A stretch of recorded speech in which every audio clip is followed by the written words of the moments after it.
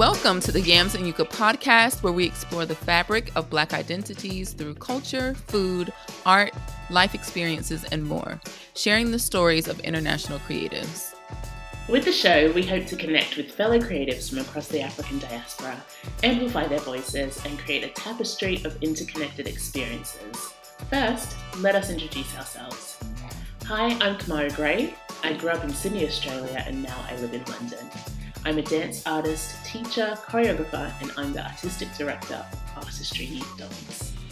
And I am Heather Benson, your other host, originally from Atlanta, Georgia in the States, and now living in London. I am a dance artist, lecturer, and creative producer. We'll be sitting down to talk to some amazing artists about their work and their everyday lives. The show is set up like a meal where we have an appetizer discussing our topic of the day.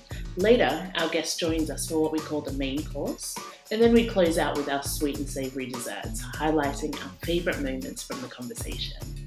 We'll be chatting about things like giving back and maintaining authenticity in your work. Here's an example from our conversation with Jerome Bozeman of the Alvin Ailey American Dance Theatre. Nothing has been more gratifying than teaching.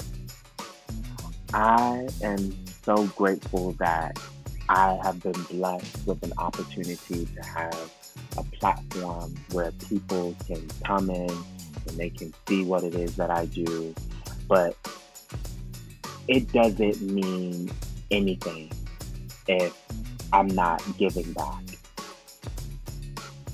You'll also hear our thoughts on how being in survival mode impacts creativity and identity. Here's something from our discussion with Alessandra Sita of Vocab Dance. So I had to shift the concept.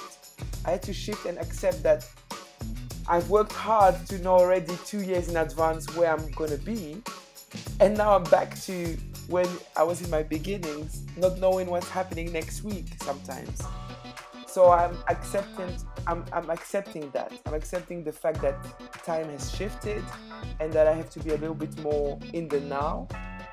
I can still dream and plan for the future, but I have to also accept that what is today, that today is today.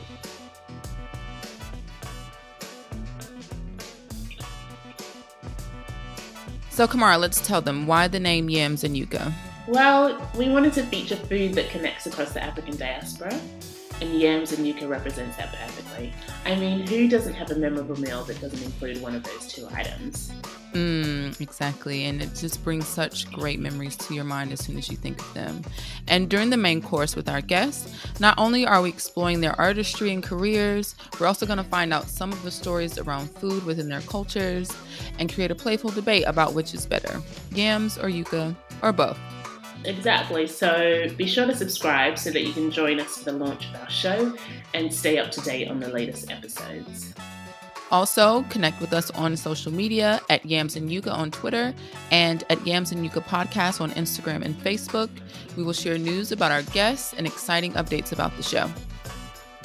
We look forward to welcoming you all to the table where we will dine, laugh, share, and celebrate incredible stories.